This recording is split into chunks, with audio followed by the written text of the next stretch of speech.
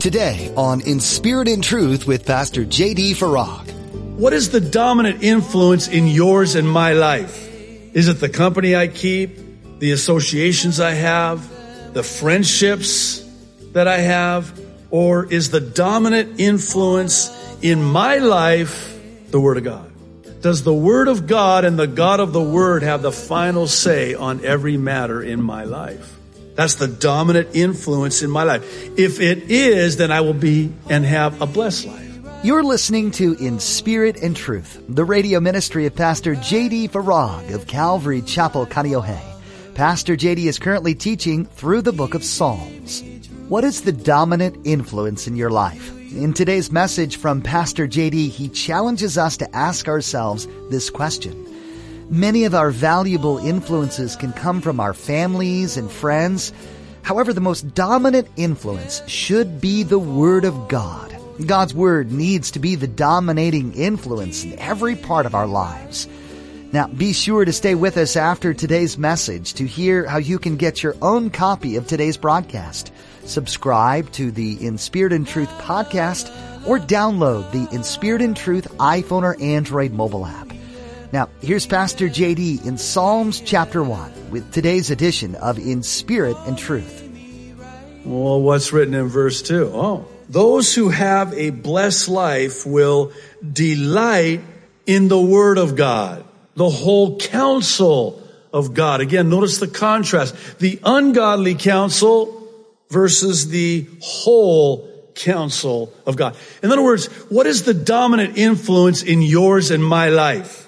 Is it the company I keep, the associations I have, the friendships that I have, or is the dominant influence in my life the Word of God?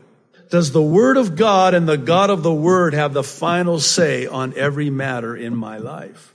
That's the dominant influence in my life. If it is, then I will be and have a blessed life. If it's not, I will not be blessed. I mean, it's pretty simple. So those who have a blessed life will delight in the Word of God. In other words, they would rather, now this is going to get a little uncomfortable, but oh well. They would rather get in the Word than watch TV. How are we doing here? Right? So you're looking over here at the end table, and there's your Bible. Got a little bit of dust on it. And right next to it's the remote. Oh my goodness. The spiritual warfare. You got, I wish that the devil was not made out to look like this cartoon character with a pitchfork and red tights, but here's the enemy. Oh, I wonder what's on TV. You're tired, Just, and you can almost feel the gravitational pull on your hand toward, you reach for the Bible, but it's like something pushes your hand towards the remote. And here's the Holy Spirit saying, you need the Word. Because what you're going to watch on TV is not going to bless you. You're going to come to the end of whatever it is, even if it's a, documentary or a, God forbid, a sitcom. I was thinking the other day about the last time I actually watched a sitcom. Now, I'm not trying to sound hyper spiritual here, but I can tell you and I can stand before you in total victory and say to you that I have not watched a sitcom in I don't know how many years. I don't even remember the last time I actually watched a sitcom. You come to the end of a 30-minute sitcom by way of example. And how do you feel after that? Versus 30 minutes. 30 minutes, my goodness, 30 minutes in the Word of God, in the book of Psalms, no less. How are you going to feel after that? See, the blessed life is the life that delights in the Word of God. It's a get to, not a got to, as it were, where not only do you get into the Word, but the Word gets into you. That's another thing we're going to talk about on Sunday morning. So what does delighting in the Word of God look like? Well, we have some interesting imagery here. The one who delights in the Word of God will meditate on it day and night. That's kind of a saying day and night. Doesn't mean you got to work, you got to sleep, you got to eat, right? You got responsibilities. You can't certainly be reading God's word and delighting in God's word and meditating on God's word all day and all night. No, it just becomes a daily thing.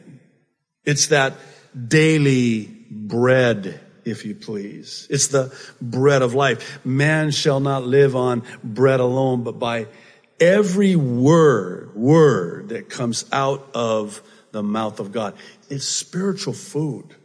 It's spiritual food. I love food. I'm just saying, I love, and by the way, there's going to be food in heaven. My daughter was asking me about this the other day. She said, Bob, is there going to be food in heaven? I said, in the name of Jesus, I tell you, verily, verily, I say unto you, there will be food in heaven, and good food, fat-free, cholesterol-free, calorie-free, tasteful. So I delight in eating. There's a neurological, chemical. It's the dopamine that's released. I think there's probably some serotonin that's released and all these other God-given chemicals that make you feel good. That's why they call it comfort food, right? So food, we delight to eat physical food, and this kind of has the same idea in delighting to eat from the Word of God. And here's the thing with meditating, this word meditating, interesting word. Here's what it means. And I'll try not to be too graphic here because it is a little bit graphic, but it carries with it the idea of a cow chewing its cud. Now you have to understand something about cows. I think they have like 5 stomachs. Imagine that. I struggle with 1 stomach. A cow has 5 of these things. And this is, again, I'll try not to be too graphic, but here's what the cow does. The cow eats, chews, swallows, and regurgitates and brings it back up and chews it again and swallows it again and gets everything possible out of that which it is chewing and eating and as such digesting. That's what the word means. You're not just eating the Word of God. You're not just reading the Word of God. You're digesting it. You're meditating on it. You're regurgitating it. And you're assimilating it, and you're getting everything you possibly can out of it. I love what Charles Spurgeon said. He says, it is not only reading that does us good, but the soul inwardly feeding on it and digesting it. In Joshua chapter 1, verse 8, it says, this book of the law shall not depart from your mouth, but you shall meditate in it day and night. There it is again. That you may observe to do according to all that is written in it. For then you will make your way prosperous, blessed, and then you will have good success. You want a blessed life? This is how you have a blessed life. You delight in and digest the Word of God. Well, this brings us to verse 3. So verse 3, we have this description of what a blessed life is like when, not if, when we delight in and digest the Word of God day and night. Look at this picture. I have a picture in my office at my house with Psalm 1, this verse on it. And it's a picture of this beautiful tree in this arid place. And the reason it's beautiful is because there's water, without which it would not survive, let alone thrive. And in Israel, this has better understanding, better application, because a tree has to be planted by rivers of water or it will wither. And that's what the psalmist is saying. And that's the picture that's being painted.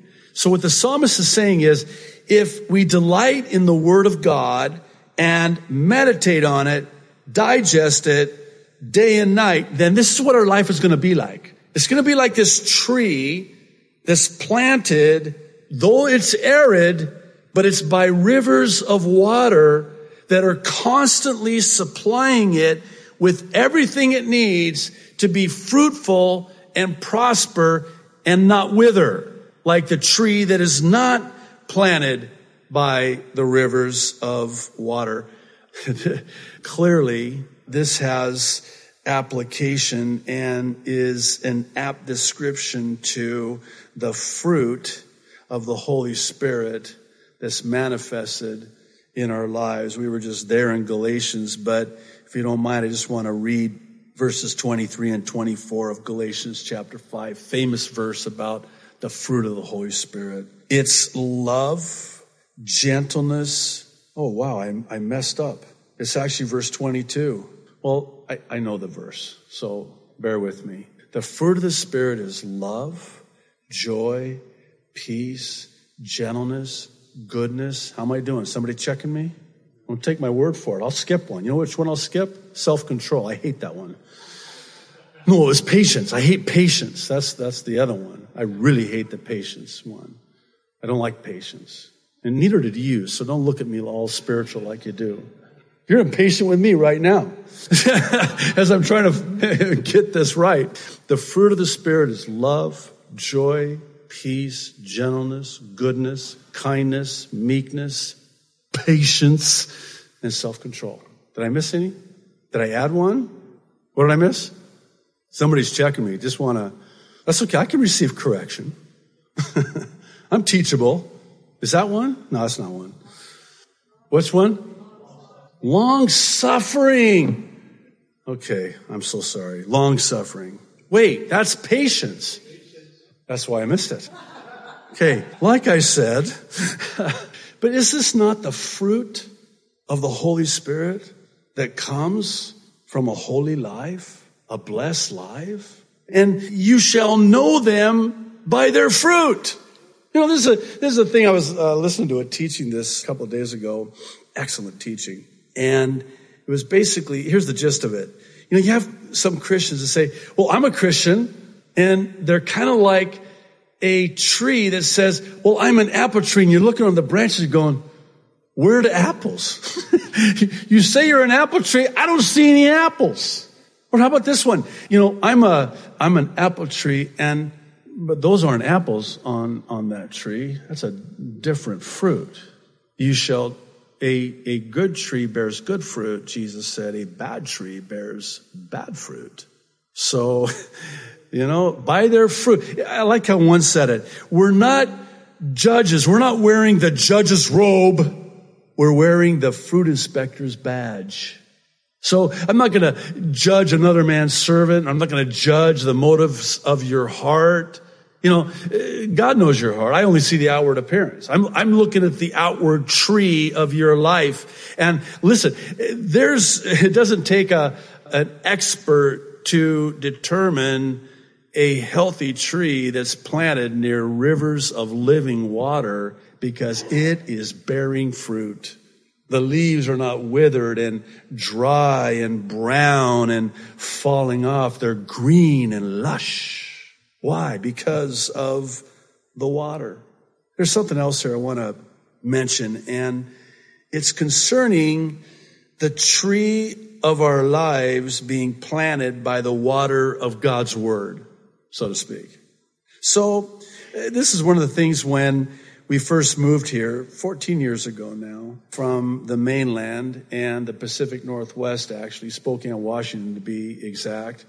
And we don't have palm trees there. We have pine trees. And when I first and by the way, seeing flowers on a tree, no, it ain't going to happen. So we come and we rent the house that we are in now that we eventually purchased, but we have this plumeria tree. And so, my wife, who was born and raised here, she had to kind of educate me on the plumeria tree. It's this beautiful tree. So in November, December, and certainly by January, all of the leaves are gone from this beautiful, and the flowers are gone from this big, majestic plumeria tree that we have. And so I remember commenting to my wife, and I said to her, I said, honey, I think the plumeria tree is dead. I mean, look at the thing, right? She says, oh, no. You'll see. So what's happening right now is, and this is the same thing with really any tree, but palm trees. So during that season, the roots are going down ever so deep into the soil of the earth, and they're becoming strong. The root system is becoming strong so that when those spring storms hit, that plumeria tree, that palm tree, that tree is able to stand because its roots are deep and strong. And you probably know where I'm going with this, but when our roots are deep in the Word of God, we're strong. During those seasons when it doesn't seem like anything's happening, well, if we're in the Word and the Word is in us, then those roots go down so deep and become so strong that when, not if, that storm hits, the palm tree might bow, which, by the way, when a storm hits, that's a good posture to take. Bowed low before the Lord in humility, but it doesn't break. That plumeria tree, it doesn't fall because it's strong. Why is it strong? Because its roots are deep. Well, this brings us to verse 5. And the psalmist now turns a corner and contrasts the godly and blessed life with the life of the ungodly. And we're using now this tree that is planted by the rivers of water. So that's strong. That's the blessed life. That's the godly life. That one that does not walk in the way or the path of the ungodly or the ungodly counsel, or stand in the way of sinners, or sit in the seat of scorners. That's the chaff life. Now, what's chaff? Well, they would separate the wheat from the chaff by throwing it up in the air, and the wind would blow away the chaff, and then the wheat, because it had weight, would then be separated from the chaff. Look at this contrast. So you got the blessed life over here, like a tree. That thing is strong. That thing's not going down. And contrasted with the ungodly life, it's not only, forget the storm. We get the trade winds. The trade winds are blowing that chaff away. That's the contrast. And the chaff is taken away. And this is why they will not stand in the judgment, nor will sinners stand in the congregation of the righteous. They can't. How are they going to stand? They're chaff. They're like the chaff. The wind blows them away. And again, the contrast, conversely, with the righteous. Not only do they stand strong, unmoved, able to withstand that which comes up against them. Charles Spurgeon, again, speaking of the contrast between the tree and the chaff, of the chaff, wrote, intrinsically worthless, dead, unserviceable, without substance, and easily carried away. I think about what James says, that there are those who are blown away, carried away by every wind of doctrine. They're like the chaff, those who are not grounded with their roots deep in the Word of God. And Spurgeon says there is a huge difference between a tree and chaff. That's kind of almost an understatement. Well, this brings us to the last verse, verse 6, where we're told that the Lord knows the way of the righteous, but the way of the ungodly shall perish. Now, interesting, a couple thoughts here. Okay, so the Lord knows the way of the righteous. Kind of gives you the impression that the Lord knows the path we've chosen, the way we're walking. And He sees, He knows, He cares. And he sees everything that we're going through. And he knows our way and our righteous way. But, and again, here we have the contrast, but the way of the ungodly shall perish. Now, I want to point something out here and we'll bring it to a close. But did you notice that the first word in Psalm 1 is the word blessed, and the last word in Psalm 1 is the word perish? There's a reason for that. I would submit that there is this stark contrast between one who is godly, being blessed, as opposed to the ungodly who perish. That's what's at stake here. Proverbs 14:12. I know you're familiar with this. It is probably one of the most powerful and descriptive proverbs. It says, there is a way that seems right to a man, but its end is the way of death. They will perish. The way of the ungodly, the way of the sinner, the way of the wicked, as opposed to the way of the righteous.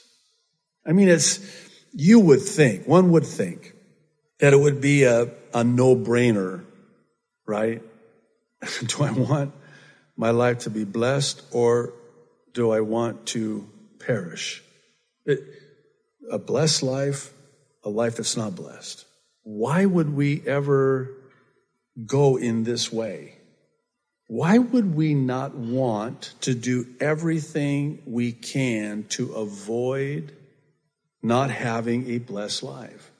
Stripping the blessing of God, maybe better said this way, tying the hands of God's blessing with the ropes of our ungodliness, our worldliness.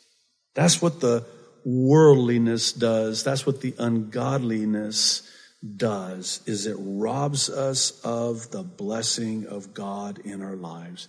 And is that not lastly true in terms of what the enemy seeks to do? Jesus said the enemy comes to steal, kill, and destroy. Notice the order. It's not destroy, kill, steal. It's steal first. So first he wants to rob us of that which God has for us, right? First. Second, he wants to kill. He wants to kill. And then thirdly, and ultimately, in so doing, he seeks to completely destroy us. Peter says that the enemy is like this roaring lion, seeking whom he may destroy, devour. Devour. He wants to devour us. There's a lot to learn from the book of Psalms, and we're so glad you've joined us to sift through it all with Pastor J.D. Farag on In Spirit and Truth. The range of emotions expressed in the pages we've been studying give us an accurate and beautiful picture of our Heavenly Father, the almighty and loving creator of the world. Before we end our time with you today, we'd like to share how you can access more of these messages right now. Simply visit inspiritandtruthradio.com and click on Listen to search through our archive of Pastor JD's teachings. You can even take these messages with you on the go with our mobile app. Find a link to our app on our website or search for In Spirit and Truth in your app store. This will provide you with hours of insight into the Bible, helpful links, and access to the latest editions of Pastor JD's Mid-East Prophecy Update.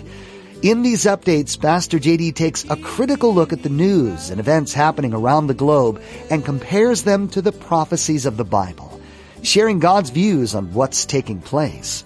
These messages are new each weekend and will help you put world events into an eternal perspective. These Mideast Prophecy Updates are also available to watch on our YouTube channel, which you can access through our website. Again, that address is inspiritandtruthradio.com. Thanks for taking the time to listen to God's Word today. We pray it's blessed and encouraged you greatly. Pastor JD will continue studying through the book of Psalms when you join us next time, right here on In Spirit and Truth.